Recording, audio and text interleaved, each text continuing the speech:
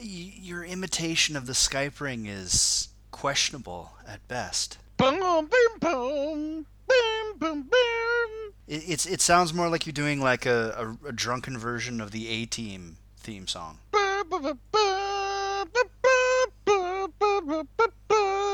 Were you actually trying to do the A-Team there? Because that didn't sound like it either. You are fucking critical today.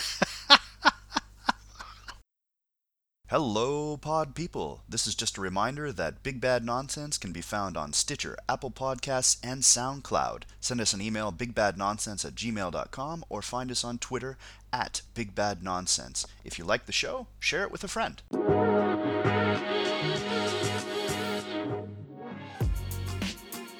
Hello, pod people, and welcome back to another episode of Big Bad Nonsense. I am Sock, and here I am joined by a man who has watched the most recent Star Wars trailer over 500 times, Biscuit. Hey, y'all! It's me, Geek C. Spud Humper III, and my daddy said that a potato's like a pussy you can keep in your pocket. I have a joke for you. Let's hear it. So, a man walks into a bar.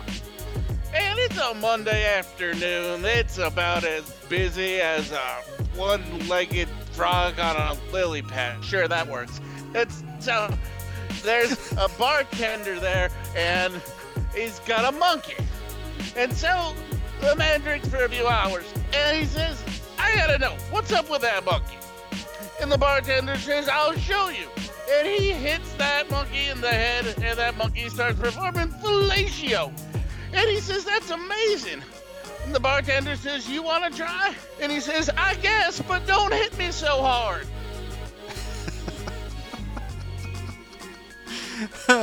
I think I've heard a similar joke, but with a crocodile or an alligator. An alligator? Well, now that's just foolish. Are we going to have to endure this crazy, what is it, Spudfucker accent the entire episode? It is Spud Humper, sir. Oh, Spud Humper. I gotta go. I gotta go. I'm sorry. Oh, wow, that was great for him to stop by the studio. Yeah. How was the joke today? Dirty? Okay, so it was great. What's up, you fuckers? Oh, Biscuit, it's good to be back in the recording seat again. How do you feel? I am loving life right now. There we go. So, everybody, grab a drink of your choice or snack or whatever it is you want to do. Put your headphones on, and let's get on with the show. Yeah!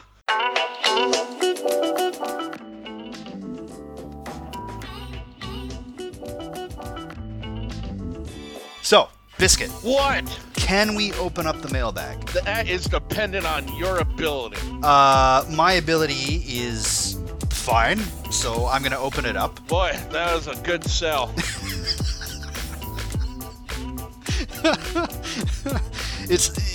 You make it sound like I'm supposed to turn it. It's the mailbag. I mean, people send us email. Don't fuck it up. All right. If it was one of our listeners, they'd probably fuck it up. It's interesting you say that because the first email I want to go to today, by the way, listeners, bigbadnonsense@gmail.com if you want to send us a line.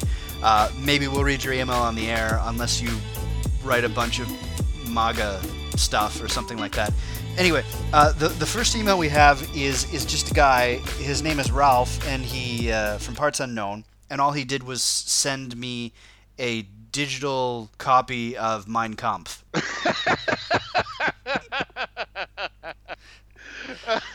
Okay, I like him. He can stay. But obviously in reference to your statement last time that if people didn't promote the show that you would read Mein Kampf on the show, which you're not going to do, obviously. But oh, yeah, I would never.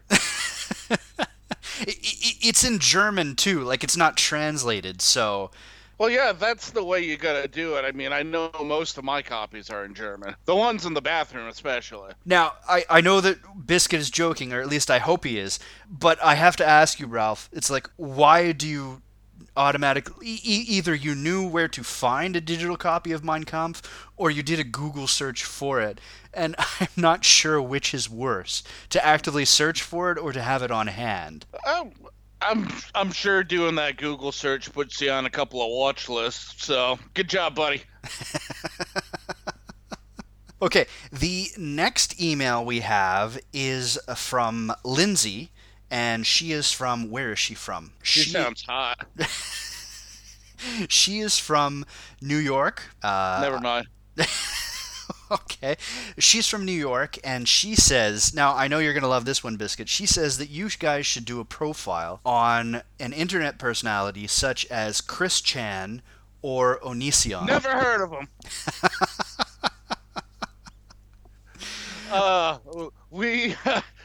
Me and Sock here could do a very, very, very, very long episode on Chris Chan. We're not going to. What about Onision? Have you heard of Onision before?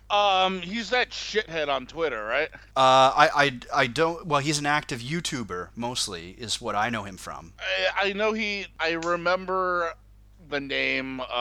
He did something super shitty on Twitter a couple years ago. I think it was like really racist or really sexist or both. Oh, he's done a lot of that. I don't know about the racist stuff, but sexist for sure. Onision I do not actively follow him though, so go ahead. Okay, Onision is like a YouTuber who's just known for saying very provocative things in order to get attention. Is the best way I could describe him.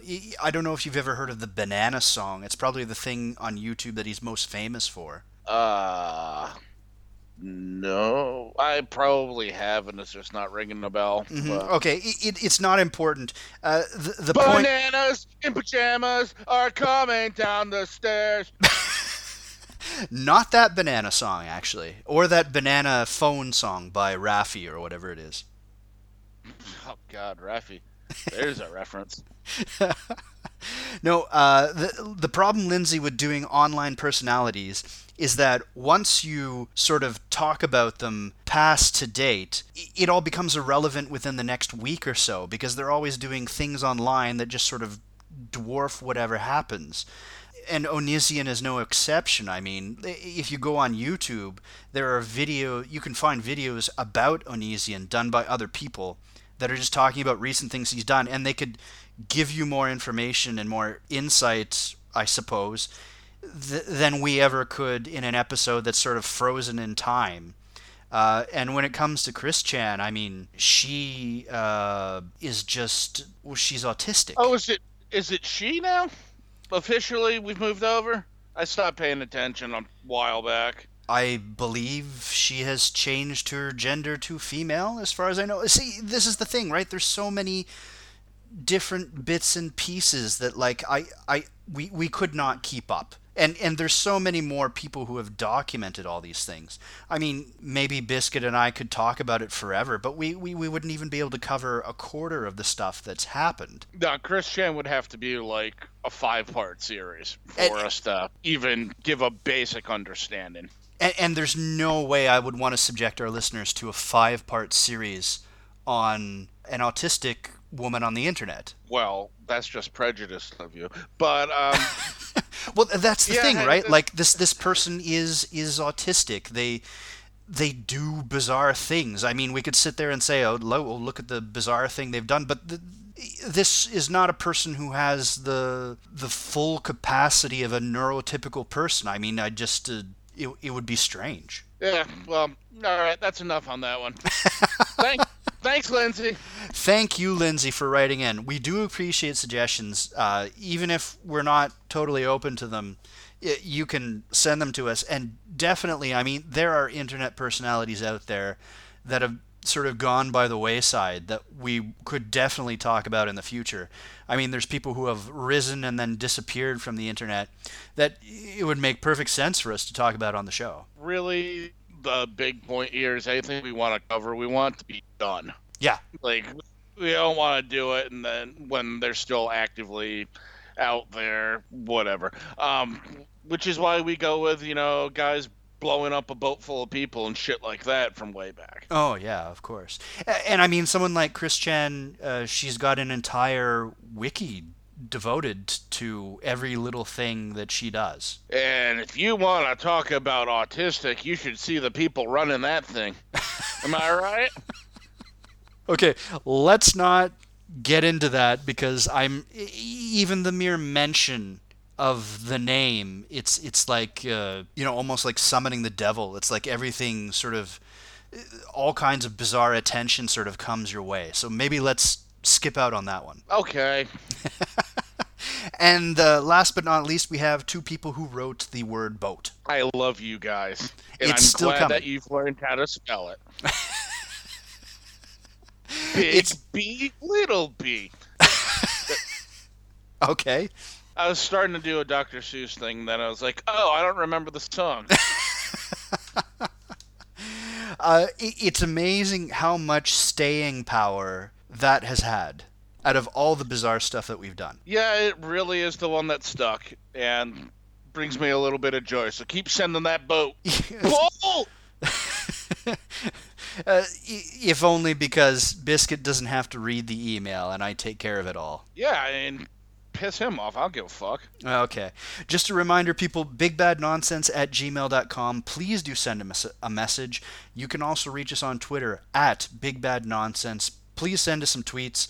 I'm thinking that, maybe summer has sort of toned down our interaction a little bit because even out of this large space of time that we've had between episodes, we haven't got a lot of correspondence. Oh, no, I'm just sad. No, maybe it'll pick up. It's in not like September. these people have jobs that they're going back to, so what the fuck's going on? With that insulting comment from Biscuit, I'm going to close up the mailbag and let's move on with the show. Idiots!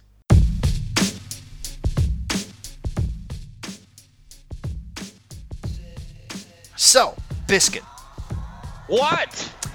I know that you're a baseball fan, I am. among many other sports. We did talk about sports last episode, but I thought we could also have a sports theme for this one as well. And I hope no one minds. And I don't give a shit if they do. So yeah, let's do it. All right, let's do it. You're a fan of which baseball team, Biscuit? The Boston Red Sox.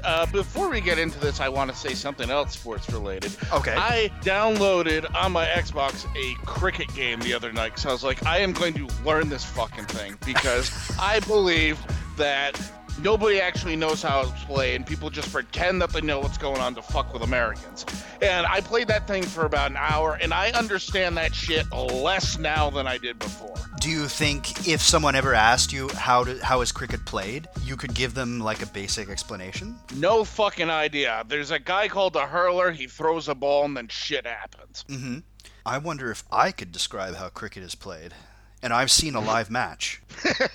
Yeah, it's all a big conspiracy. It's like 9/11. Well, I mean, it's not that difficult, right? Like, there's the guy bowls the ball, and he's trying to hit the wicket, which is behind the batter. Uh-huh. It's those, like, little Yeah. sticks. Yep, and there's a guy with like a waffle iron that smacks the ball. He can hit it anywhere, and then he runs back and forth. And Yeah, he runs back and forth between the wickets and scores runs, basically. there was 4 kinds of throws that you could do in this game as the pitcher, and one was called a Yorker. And I was like, shut the fuck up. That's not a real thing. And could you describe the number of different pitches in baseball? There's a lot more. A lot more than 4. You got your fastball, you got your changeup, you got your knuckleball, you got your spitball. That one's illegal, can't do that. You got your screwball, not too many people throw that one no more. You got your curve, you got your slider, you got your slurve, which is kind of a curve and is kind of a slider. I can't remember everything I've said so far, so I'm gonna stop. There we go. Let's be honest here, though. A lot of sports, if you don't have a cursory interest in it, it is hard to understand. Yeah, absolutely. There needs to be some investment into figuring it out. Yeah. Like, for example, American football. I'm just not really interested. Like, I can't really get into all the little details. I have a basic understanding of how it's played. You and I have both been in fantasy football leagues together. I know enough that I can play those leagues. I think I actually won one year. Yeah, you did. That was Depressing. But yeah, you sure did. Sorry for bringing that up. But, you know, I can't give a full description of how it's played. And the same thing goes for something like cricket or curling, for example. I like curling, but most people look at it and they're like, what the hell is going on? I like curling too. There's a lot more strategy there than you think. Once you devote some time to learning the sport, you see all the little nuances to it. And I'm sure if you put a lot more effort into cricket, you could probably do the same. I'm pretty sure that one's impossible. The way I learned cricket was a couple Olympics ago. The U.S. women's team had this pair of sisters on it that were super fucking hot, and so that was why I watched it. And while doing that, I learned the game, and I was like, "Oh, this is cool too." The U.S. has a cricket team? No, did I say cricket? I meant curling. That's how curling. I learned curling. Aha, okay. Yeah, a couple Olympics ago, there was Cassie and Jamie Johnson, I think. Yeah, and they were fucking dope as hell. So I was like, I'm gonna watch this shit. and then I was like, this sport's pretty cool. And that's a very boring story for you. It is, right? Anyway, back to baseball. As one does, yep. What's your opinion of the White Sox? Like they're in some middling ground that they're not really important enough for me to hate them. Would you say that over the course of history, they've generally been known as a team that doesn't have a lot of success? They are that. They also had the Black Sox scandal a very, very long time ago. So, of course, they've had some struggles. Anyone who's seen the movie Field of Dreams will probably be aware of what that whole thing is. Say it ain't so, Shoeless Joe! Anyway, I was just curious about that because I don't follow baseball. I like baseball. I just don't follow it as much. So if you asked me about like a team over their team's history, if they're known as like winners or losers, I couldn't tell you. I think Chicago Cubs are probably the most famous one for the longest time. It's like they just had nothing going for them. Yeah, they finally won a couple of years ago, but they had I want to say it was like 97 years or something like that they did not. Mm-hmm. And not only did they not win it, they found just amazing ways to blow it. It wasn't like they just lost. Like, Bartman, right? The fan, like a decade or so ago in one of the playoff games, he reached over the wall and grabbed the ball away from one of the Cubs. And then they fucking lost. Yeah. They got stuff like that going on. Well, the reason I bring up the Chicago White Sox is because I don't know, Biscuit, if you remember our first episode. I try to forget it.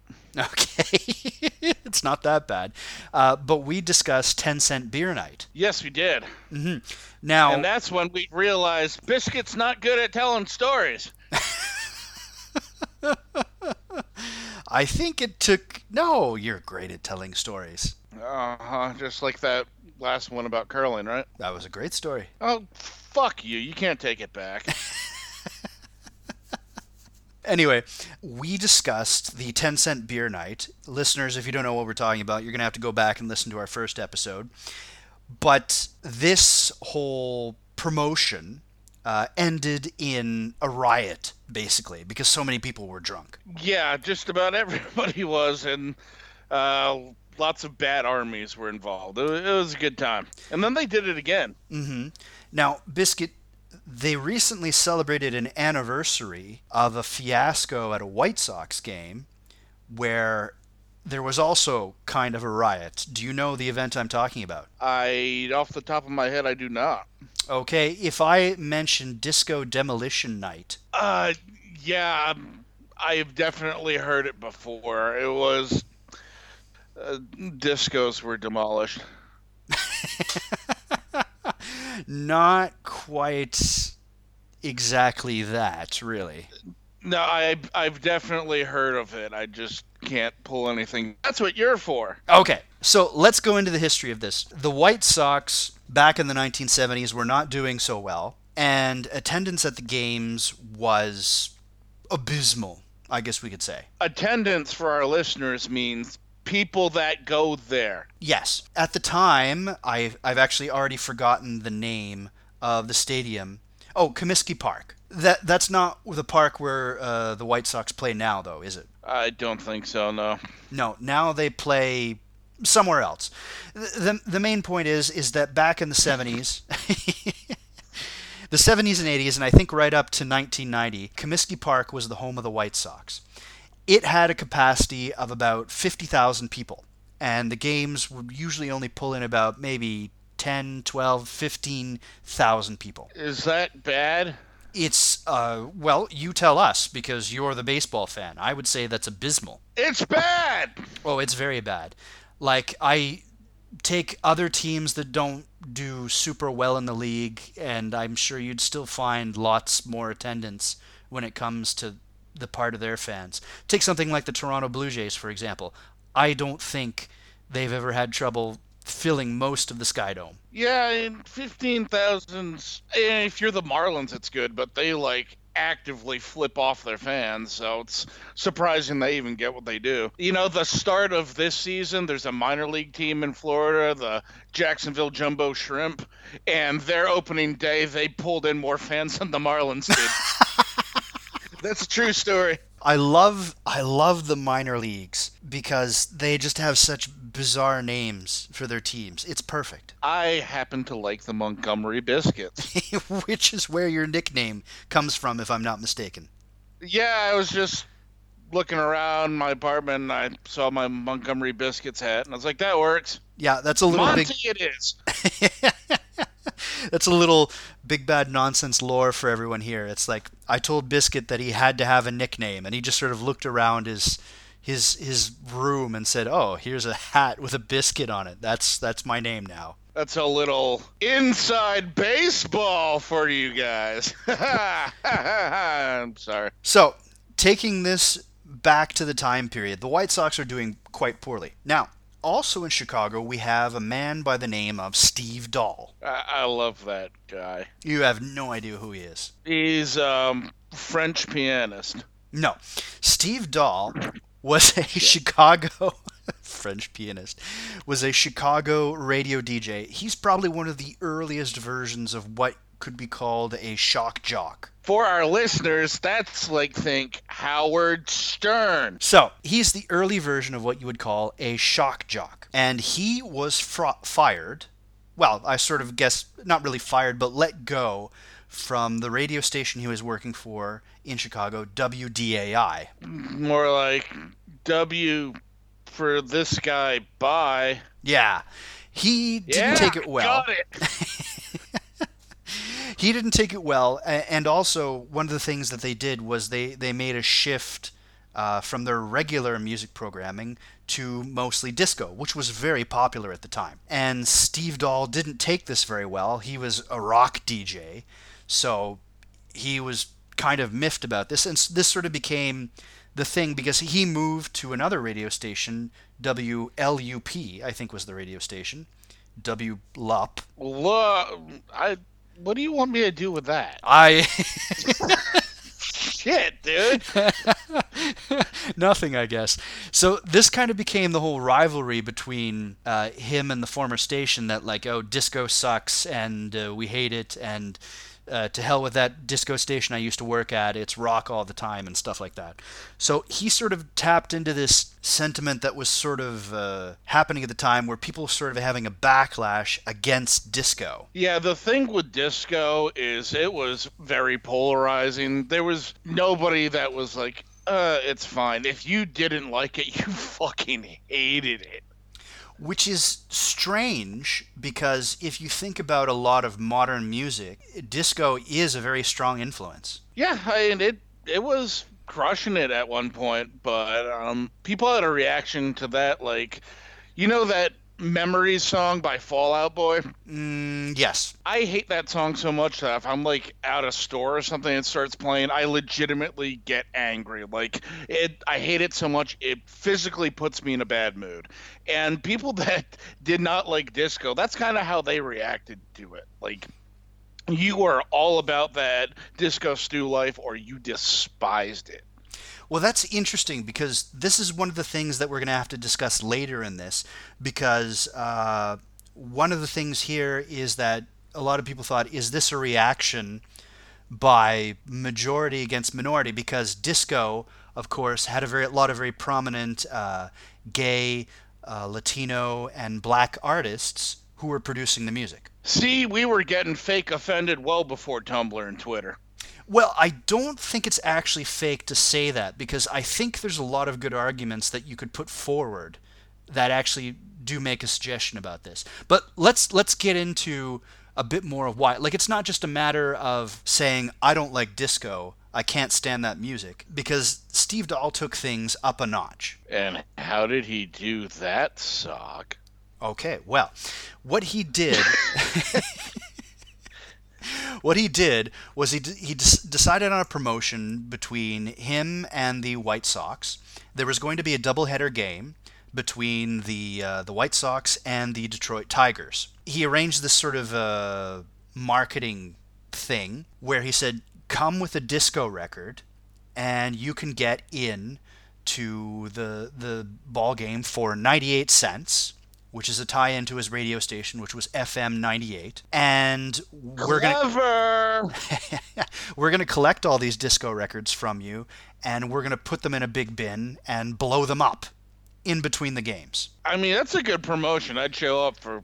You tell me you're gonna blow a bunch of shit up, I'm there. Yeah, I mean, just the thought that there's an explosion says, that's kind of a draw right there. So this was the whole thing. So for people who don't know baseball, a doubleheader is where they do 2 games back to back. 2 is 1 + 1, guys. Biscuit is practicing for his new job as a kindergarten teacher, I guess. Anyway, so the whole idea was this. They promoted it. You get in for 98 cents as long as you come carrying a disco record. They're going to collect all the records, put them in a big bin, blow them up after the first game and just before the second game starts. Now, they thought it wasn't going to be that much of a draw. They thought it would just sort of be a fun event. And woe to them, they underestimated it horribly. No, man, I mean, you're thinking back when this was. I mean, they don't have all the shit going on that we do now for entertainment, where you can just pull your hand computer up and do whatever you want. And this shit would draw now. So that's a real bad miscalculation on their part. Well, yeah, maybe, I suppose. 98 cents. Yeah, well, maybe I am correct. Okay. 98 cents, for anyone who's wondering, would probably be just south of $4 in today's money, if I remember my figures that I looked up. Which is a pretty cheap date. Yes, I really doubt you could see a baseball game for $4 now. No, if you want to go see the Red Sox, you're going to be out $40 just parking your fucking car. I mean, you're not even in the stadium yet, and you're 10 times that. Yeah. I mean, for me to sit, in next to first base at a Blue Jays game, I think I paid $60, and I thought that was a good price. If you were right up front, then yeah. I was pretty close to the front. Yeah, that shit ain't happening in Boston. $60 will get you the very top, but that's about it. And you have a foul pole in your face. Mm-hmm. Well, Boston, Toronto, I mean, big difference in terms of like the markets that they're catering to. But even $60 is still like a good chunk of change to go and see a sporting event. Yes, I've taken us off track as one does. But okay. Yes. You got a good ticket. Okay, so I'm happy for you. It was a great game. Anyway, the main point I want to make here, I want to double back to what I said before. Comiskey Park had a capacity of about 50,000 people. Now, 90,000 showed up. Well, I'm not seeing a problem here. Listen, normal attendance was, like I said before, was somewhere around 15,000 during this horrible season that the White Sox were having. The officials who did the organizing expected about 5,000 more than usual, so about 20,000. This is what they planned for. And then 50,000 people show up, fill the stadium, and then thousands more are stuck outside. You just let them in, have them sit on somebody's lap. You make a friend. if only fire codes would allow us. There is that, and there's also go on. Okay. They had hired security for 35,000 people. Here's where it gets fun. So now you've got the stadium full. The seats are packed. They're not selling any more tickets. You've got thousands of people outside, and you've got security inside the stadium for 35,000 people. This is a recipe. And these security guys, I mean, we don't have like Juice Bro down there like, I'll fucking take them. These are like fucking mall cops. They're looking at this like, oh shit. They just don't have people to deal with it. And of course, all these people, these thousands of people have shown up to see the disco explosion, to see these disco records blown up. And they want to get inside. So of course, people start gate crashing. Yup. Now, a tradition that still goes on today. Now, Comiskey Park, like most generally modern stadiums or quite recent stadiums, they have like, you know, an architectural outside with like windows and stuff, so you can look outside or you can look in towards the ballpark. So people were climbing up the walls of Comiskey Park and getting in through like these open bay windows, I guess you could say, like these big open holes with no glass. People are just climbing into the stadium. Yeah, and you got to keep in mind, this is Chicago, where like your odds of getting shot just going to the store is like 35%. So these people know how to fucking get what they want. They are going to get in there if they want to. So this is Crime City. This break in audio is brought to you by an armful of strawberries.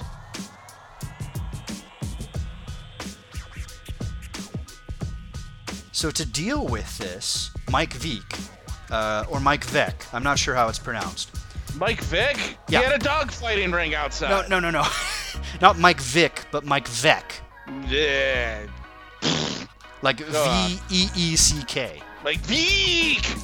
Yeah, I think it's pronounced Veck. All the news videos that I saw, they actually pronounce his name Veck, as far as it doesn't matter. He starts... No, it doesn't. That's why I brought it up.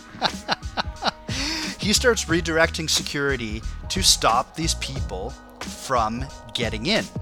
Now, you've got security who are supposed to be watching the inside, and now they're redirected to watching the outside. And the already low level of security is now not watching this stadium full of people. Oh, I don't know, Mr. Veck. You want me inside and outside? Oh, well, okay. The whole principle was that people would come in and then they would drop these disco records that they had taken. They would drop them into these boxes, and then during the game these boxes would be collected, and then in between the two games they would blow them up.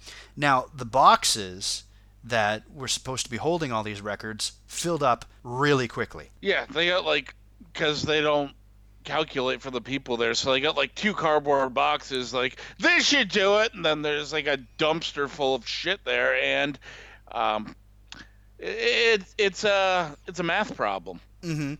And this contributed to the fact that people just brought the records with them to their seats. And if there's one thing you want at a sporting event, it's a bunch of people holding shit that they don't care what happens to it. Oh boy, that is a recipe for disaster at any sporting event. I'm sure it would be even at a cricket match if you had people sitting there holding things that they didn't want to be holding. Yeah, the only good one is the teddy bear toss in hockey games, but that's for kids, so it's fine. Which team is it that does the octopuses? The Detroit Red Wings. Oh, is that the Red Wings? Yeah. Mm-hmm.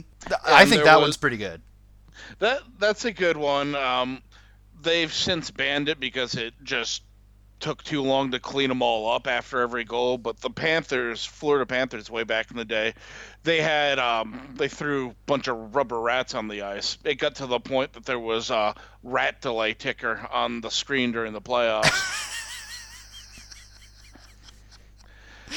Where do people come up with these? Like, who just said, like, one day, let's bring a bunch of rubber rats, or let's bring an octopus? Well, the octopus, I got no fucking idea. The rat was a racket on the ice one day, and one of the players got it with a stick, and, that rat got, and so they started throwing rats on the ice. Oh, and okay.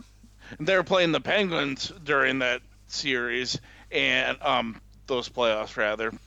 And one game, the Penguins scored a goal and somebody threw a stuffed penguin on the ice, and I thought that was pretty funny. Oh, there you go. Kind of a little rebuttal. Okay.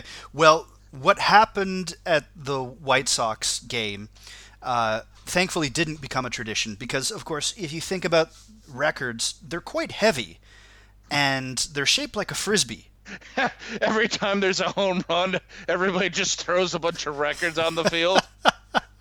They didn't even wait for a home run. They were just throwing these things constantly because, of course, it's fun, right? They're getting drunk. They got a beer in one hand, and they're saying, I don't want to keep holding this record. So, of course, one person does it. They throw it like a Frisbee, and it goes woo.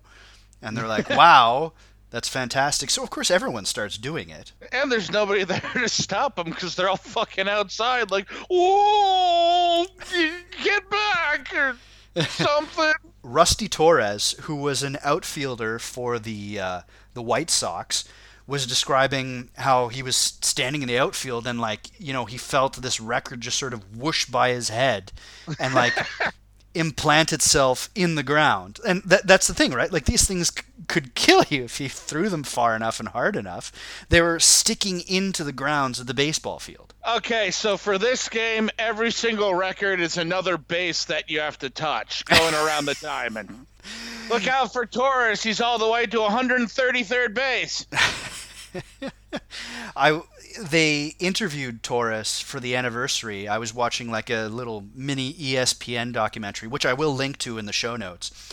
And he's sitting there in the outfield, and like he's got these records whizzing by him, and he's hearing people shouting like, "Hey, Rusty Torres, disco sucks!" And Rusty's just sitting there thinking like, what the hell are you guys talking about? Like, I was at a disco club last night. It was great. Like, he's just like, I want to play some ball. Quit throwing records at me. I see. At that point, I would have, just to try to appease him, said that I agreed with them and not been like, no, it rules, you drunk fuckers behind me that are throwing things. Yeah, that's what he did, right? Like, this is what he said he was thinking, is that, like, I was at a discotheque last night. I don't know what these people are on about.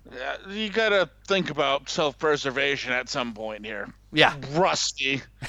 And he was. He didn't say anything, right? He was just trying not to get hit with records. Oh, so he internally was like, I love disco. He wasn't like, fuck you guys. Yeah. This is just in an interview where he said this. Okay. I was going to say, that's a very poor move. Yeah, no. It's not like Rusty Torres turned and shouted to the fans. It's like, I love disco. I was at a discotheque. He was just like... fucking moves them. Yeah. No, he was just sitting there thinking, like, yeah, this is crazy. Like, I'm not going to mention this, but like this was his internal thought. You can see this all in the interview. I'll post it in the show notes, like I said. Anyway, what I would have done if I was him is I'd be like, I agree with you guys, but the guy on the other team that plays this position, he's going to be coming out here in a bit. He fucking loves disco. And then I would just go about my merry way. Well, he was just trying not to get hit with records. And, of course, he is a White Sox player, too. So you can only imagine what was happening to when the Detroit players were in the outfield. Yeah, it's like 10-cent baseball night. Everybody got blasted to the point that they weren't even aware that there were teams out there. It was just kind of this blur that they wanted to beat up. Mm-hmm. Pretty much. And again, it's Chicago. They just kind of like violence. Mm-hmm. So, basically... you've got the groundskeepers have to come out constantly to clear these records out of the way, to like pull them out of the turf and all this other stuff. Oh, hey there, guys. You see why I don't think you understand you're doing it, but this, you're messing up the turf. Hey, you're messing up the turf. I'm just going to keep saying this because I didn't really plan this joke out, but hey, oh there.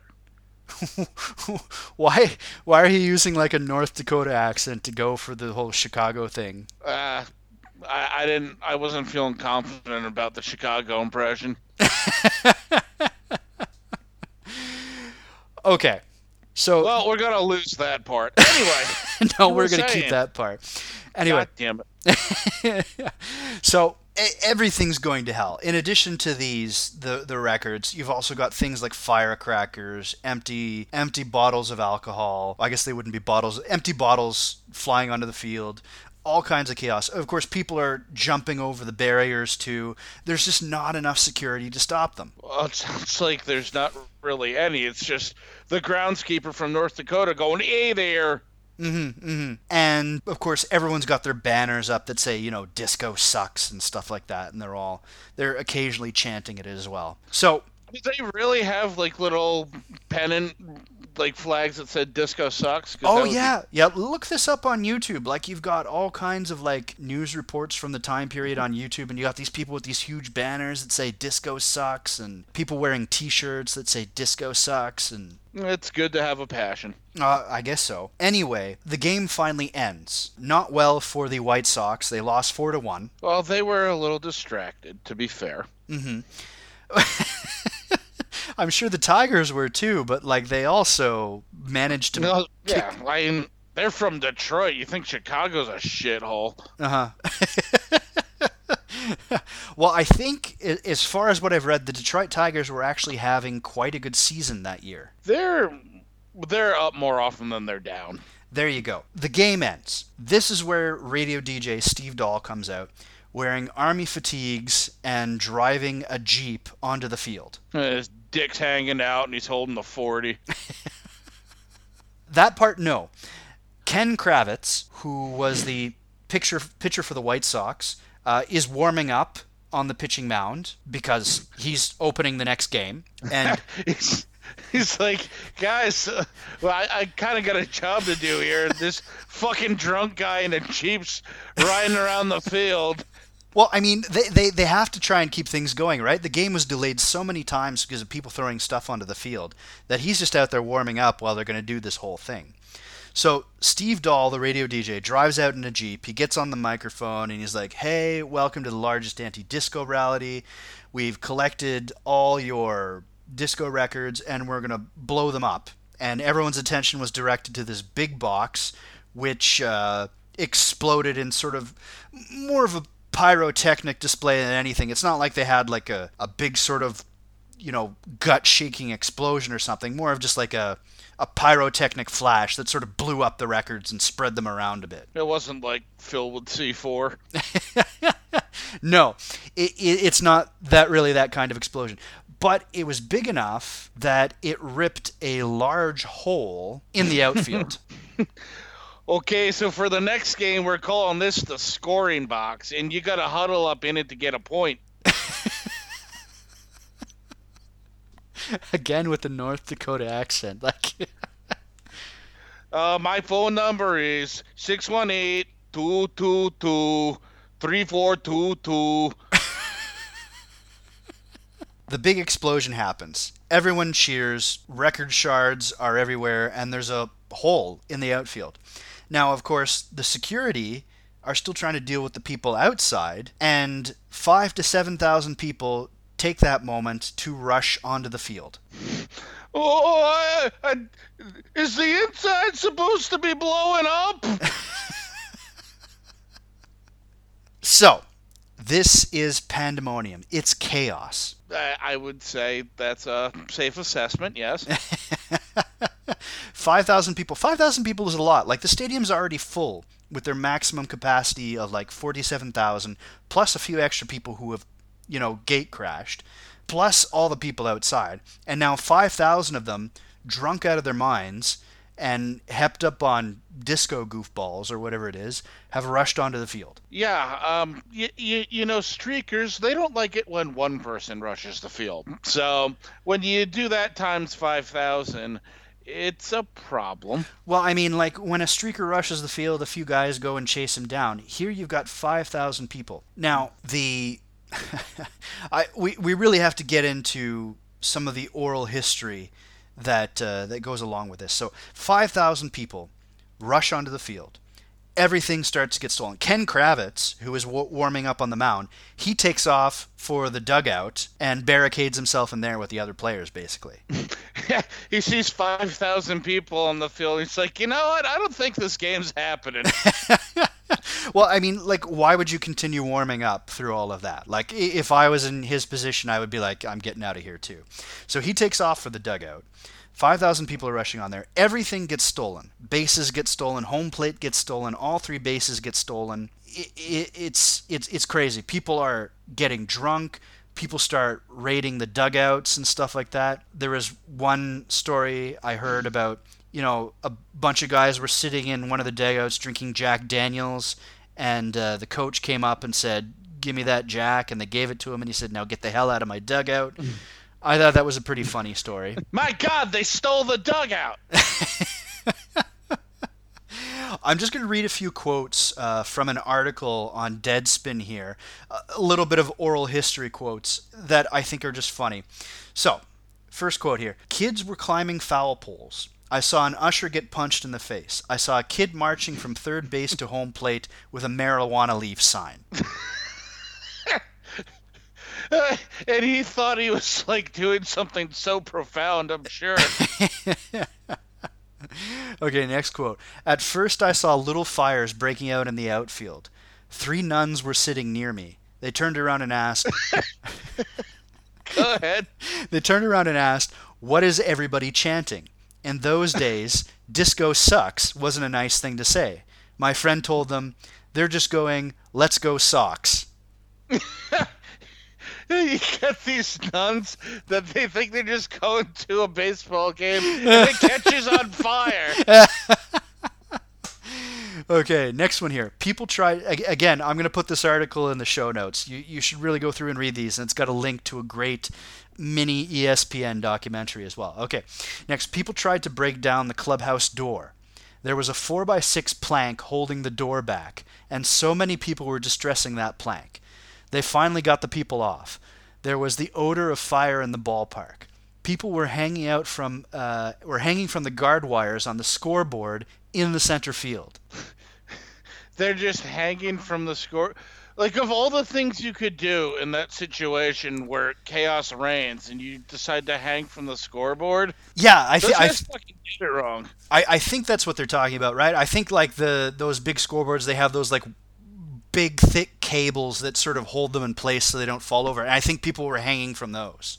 See, that's not where to be. They should have been trying to break down the clubhouse door. You said that those guys, every one of them got off. Yeah. I don't know what they expected. The manager just comes out like, "I gotta do this for my boys," and he starts jacking off all the rioters.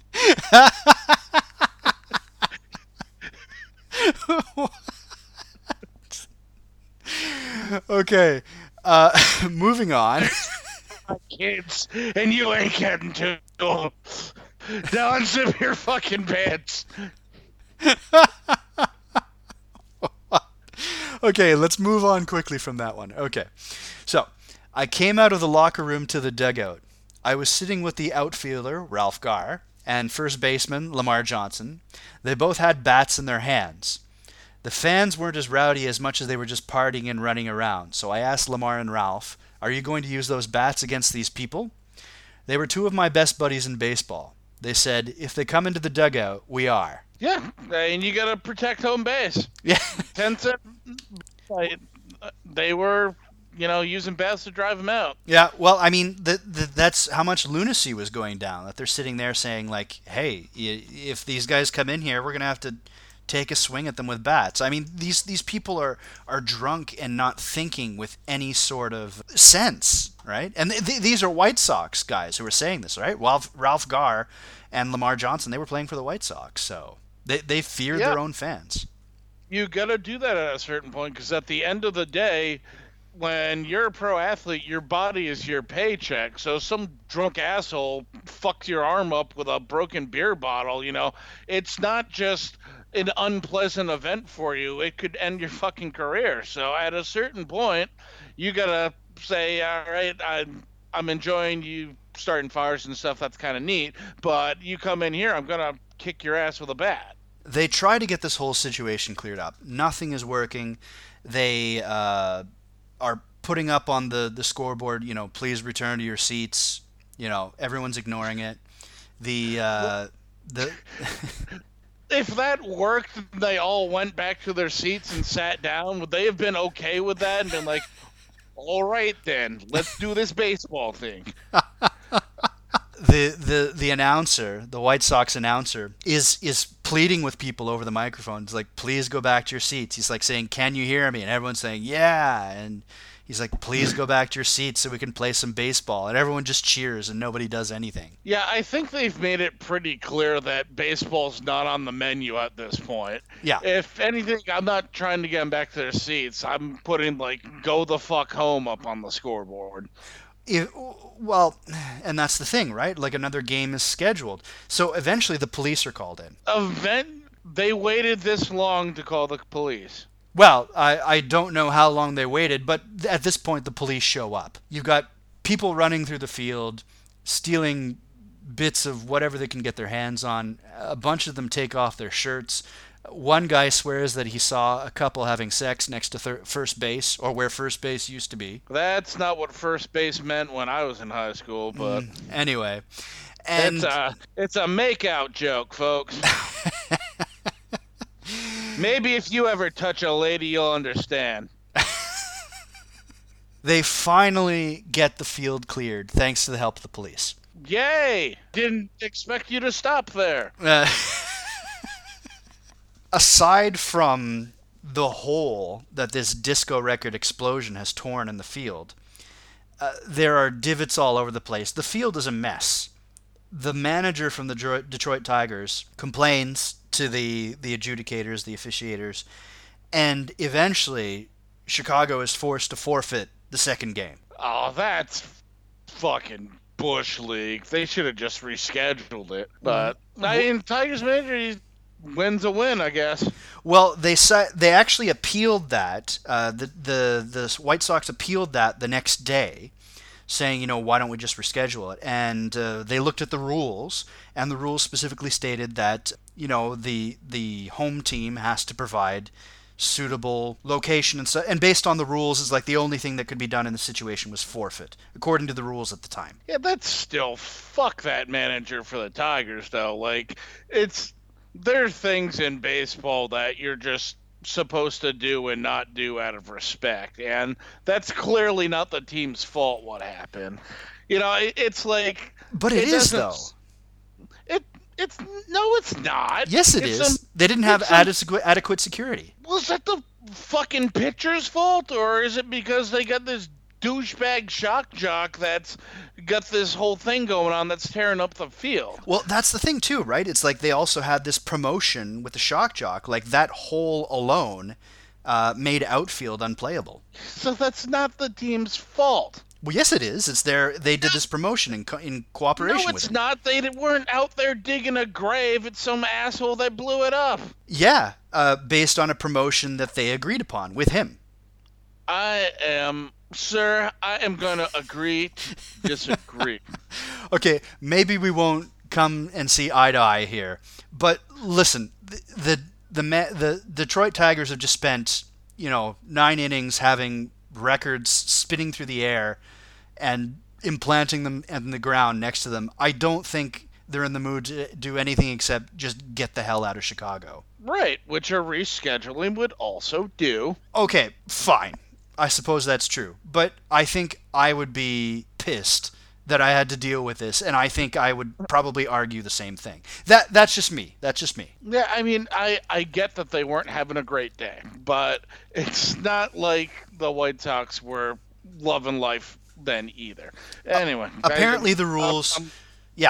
Apparently the rules fell on the side of this being the White Sox fault, and the game had to be forfeited. I'm going to write an appeal. I'm going to get that decision reversed, and those teams are going to have to unretire and come back and play that game. That would be interesting. I just don't bring any records with you. You want to talk about a promotion that would get a turnout, though. If I pulled that off. Well, they Some of them are probably dead. If I could get them back on the field, then I'd be like, whoa! Well, this is 40 years ago that this happened, so yeah. So a good deal of them are dead then. Mm-hmm. Yeah. Zombie baseball! Well, I mean, even just, seeing Rusty Torres in the interview there, like, he's quite an old guy. Like, he's fully gray and everything like that, so. The disco what? Where am I? Okay, he's not senile. He was still very coherent. Fine. That's not as fun. End result, 9 injuries, 39 arrests, which I Just thought... 39, huh? Yeah, I thought that was kind of low. I was kind of amazed by that. They must have had 39 pairs of handcuffs. Yeah, probably. Like, maybe they ran out of handcuffs, or maybe they just didn't charge everyone, or they just couldn't charge. I think they were more concerned with just getting people out of Comiskey Park. Yeah, that's probably it. As long as you fucked off, you were probably good. And there was just 39 guys that they were all in on this, and they're like, well, going to have to arrest you there. Mm-hmm. 222. Anyway, July 12th, 2019 was, of course, the 40th anniversary of this event. And they held sort of a commemoration. Steve Dahl returned to the field, and he threw the opening pitch. And they gave out Disco Sucks t-shirts as well. See, that's kind of fun. I like that. It is, like, and let's go back to this, what I was saying before, though, right? Where, I do have an article here which is arguing that, this is a bit of a disgrace.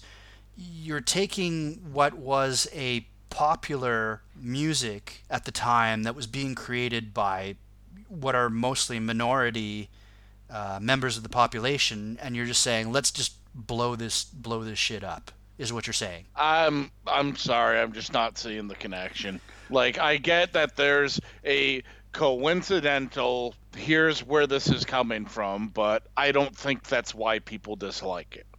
Well, I don't think it's why people dislike it, but I think it might have been in the attitude at the time. Like, for example, Steve Dahl, I think it was, I might have things a little bit mixed up here, but one of the members of Casey and the Sunshine Band, who was a popular disco group at the time, said, they didn't believe that this thing was discriminatory and that Dahl was basically an idiot, which he kind of is. Like, this is he's a complete dumbass, but a fun guy to party with. But at the same time, they point out that, like, a lot of the backlash against this sort of thing is that, disco was primarily a black, Latino, and gay music scene, basically.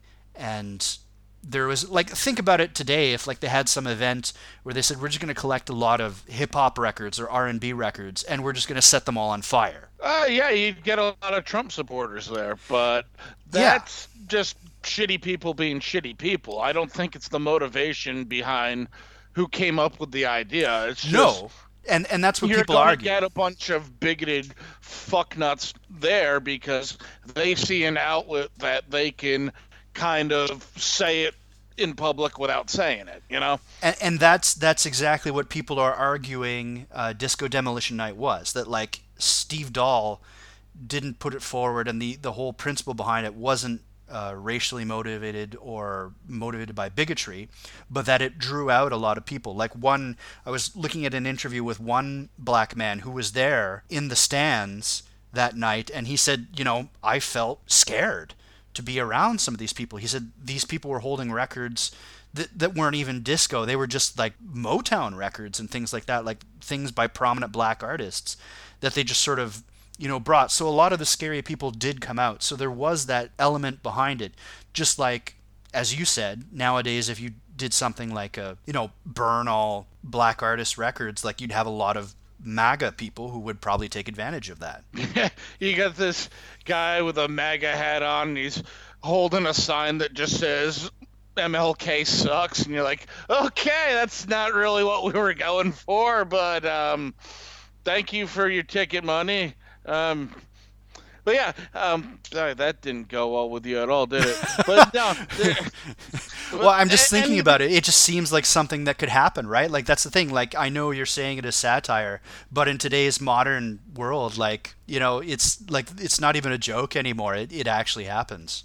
It's not. We have a literal white supremacist president right now. Like, being racist is, like, in vogue at this point. So, and thank you so much, Hillary. One disco artist, Nile Rodgers, who was the guitarist for Chic, a disco-era band, he likened it to a Nazi book burning, which it kind of is. I kind of have to agree with him. It's like you're taking all this art that you don't like, and you're setting it on fire.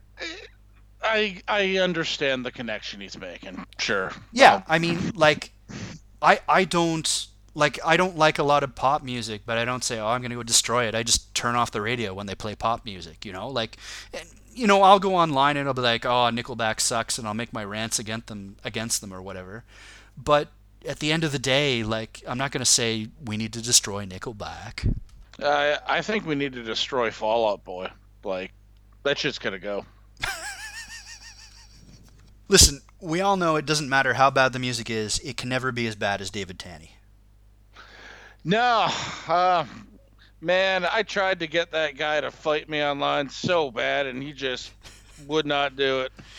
Listeners, if you don't know what it is we're talking about, I don't think we've mentioned David Tanney on the show before, have we? I think once in passing.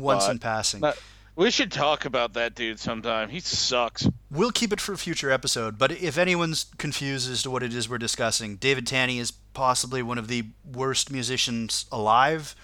Look for him on... No, don't look for him on YouTube. Just don't even listen. If you want to, there's a channel that I don't know how to log into it anymore, but I made it a while ago, and it's got a lot of his shit on YouTube. So I put it all up so you can get it for free, because fuck him. It's David Tanney Fan on YouTube, and you can go listen to all his horrible shit on there up until a couple years ago. Don't, okay? If they had a David Tanney demolition night, I would walk back my previous statement of saying, you know, there's no need to destroy art just because you don't like it. I would say it's perfectly fine to blow up David Tanney records. Anyway, so that's the main point that people are making, and I think Biscuit, generally speaking, is that people agree with your statement, right? That there's no bigoted intent behind it, just that, you know, a lot of the crazies who did have bigotry as their motivation, saying, oh, this gay club music, like, let's go blow it up. They were all drawn to this idea behind it, and it kind of became a fiasco because of it. Yep, but it's still a mask that bigoted people wear today. There's all sorts of events that people can go in under the guise of, hey, I'm here for fun. Also, have you heard about this Hitler guy? I have some literature over here. And, you know, it's a phenomenon with humans that anytime there's a large gathering, it's kind of going to go that way. Well, I think the thing to take away from this, too, is that disco survived, right? Like, it changed its name, it changed its medium a little bit, and, you know, we still listen to music today, like a lot more of the dance-driven modern pop music or electronica music or just dance music or R&B in general is heavily influenced by disco, even rock music to a certain extent. And so we still hear about disco. Like, if you've ever looked up the disco version of the Star Wars theme, it's great. Everything musically that you hear is influenced by that which came before it, whether Exactly. you want that to be the case or not. And, like, if you scroll back, you know, 20 years earlier or 30 years earlier, everyone was saying the same thing about rock and roll. And these were rock and roll fans who were backlashing against that. Like, people used to say it was the music of the devil. So disco survived, disco evolved, and disco transformed. But, like, who gives a shit about Steve Dahl anymore? I don't give a no. I just learned about him. I've already forgotten him. So, Biscuit, what have we learned from this? That when you give people a bunch of alcohols and promise that you're going to blow some shit up and tell them to bring stuff there, it ain't going to go well because people like to get drunk and see shit blow up. So call the fucking cops. I think, generally speaking, when you have a sporting event, don't have people bring things. Yeah. The only time you should do that is if you're going to a deathmatch show. Because they have fans bring the weapons matches, and that shit's fun as hell. Yeah. But, like, more organized team sports, nah. Yeah, but, like, people are bringing those things for the performers to use, right? Like, There's nothing you could bring to a sporting event that the players on the field could ever need to use. Yeah, and that's supposed to be part of the show. I think I said this on the episode that we interviewed Casanova Valentine, but my favorite one, I was chatting with a guy that did security for deathmatch shows years back, and I asked him what the craziest thing somebody ever brought to a show as a weapon was, and he just immediately said a gun. Somebody just brought a Glock and handed it over, here, shoot each other. And the guy was like, yeah, we're not doing that. You have to wonder the mentality behind that person. It's a wrestling event. These people are using melee violence against each other. What kind of event does he think is happening? The guys are going to pull out the gun and just shoot the other guy? It would be the most boring match ever. That and the death part of it is not literal. Yeah, exactly. Right? So that's just a fun little aside for you. Okay, Biscuit, I think we've said everything that we could possibly say about the Disco Demolition Night at Comiskey Park. And do we have anything to plug? I thought we did, but apparently not. Okay, I would like to plug, of course, ourselves. We are always trying to get a little bit of an increase to our listener base. So people listening, please, if you like the show, share it with a friend. Do send us emails, bigbadnonsense@gmail.com. Do tweet us at bigbadnonsense. We will get back to you. We try to keep in touch with our fan base. Not that many contact us, but we do. And please tell somebody you know about the show, and let's get the word out there. Also, for our listeners, Pete the Cat, really good first book series to start getting those vowels and consonants figured out. And with that, the show is over. Thank you very much for listening, and that's the end. Bye!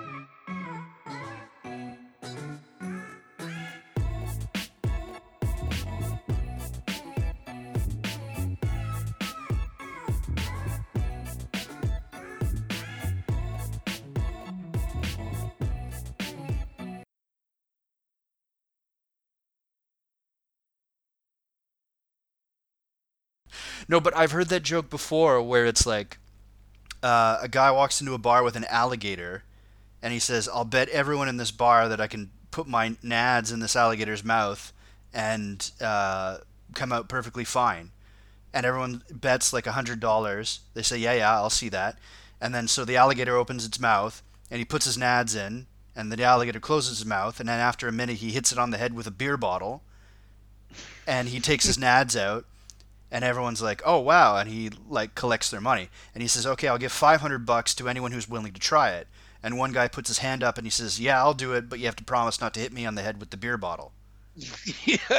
Yeah, that's a variation of it, yeah.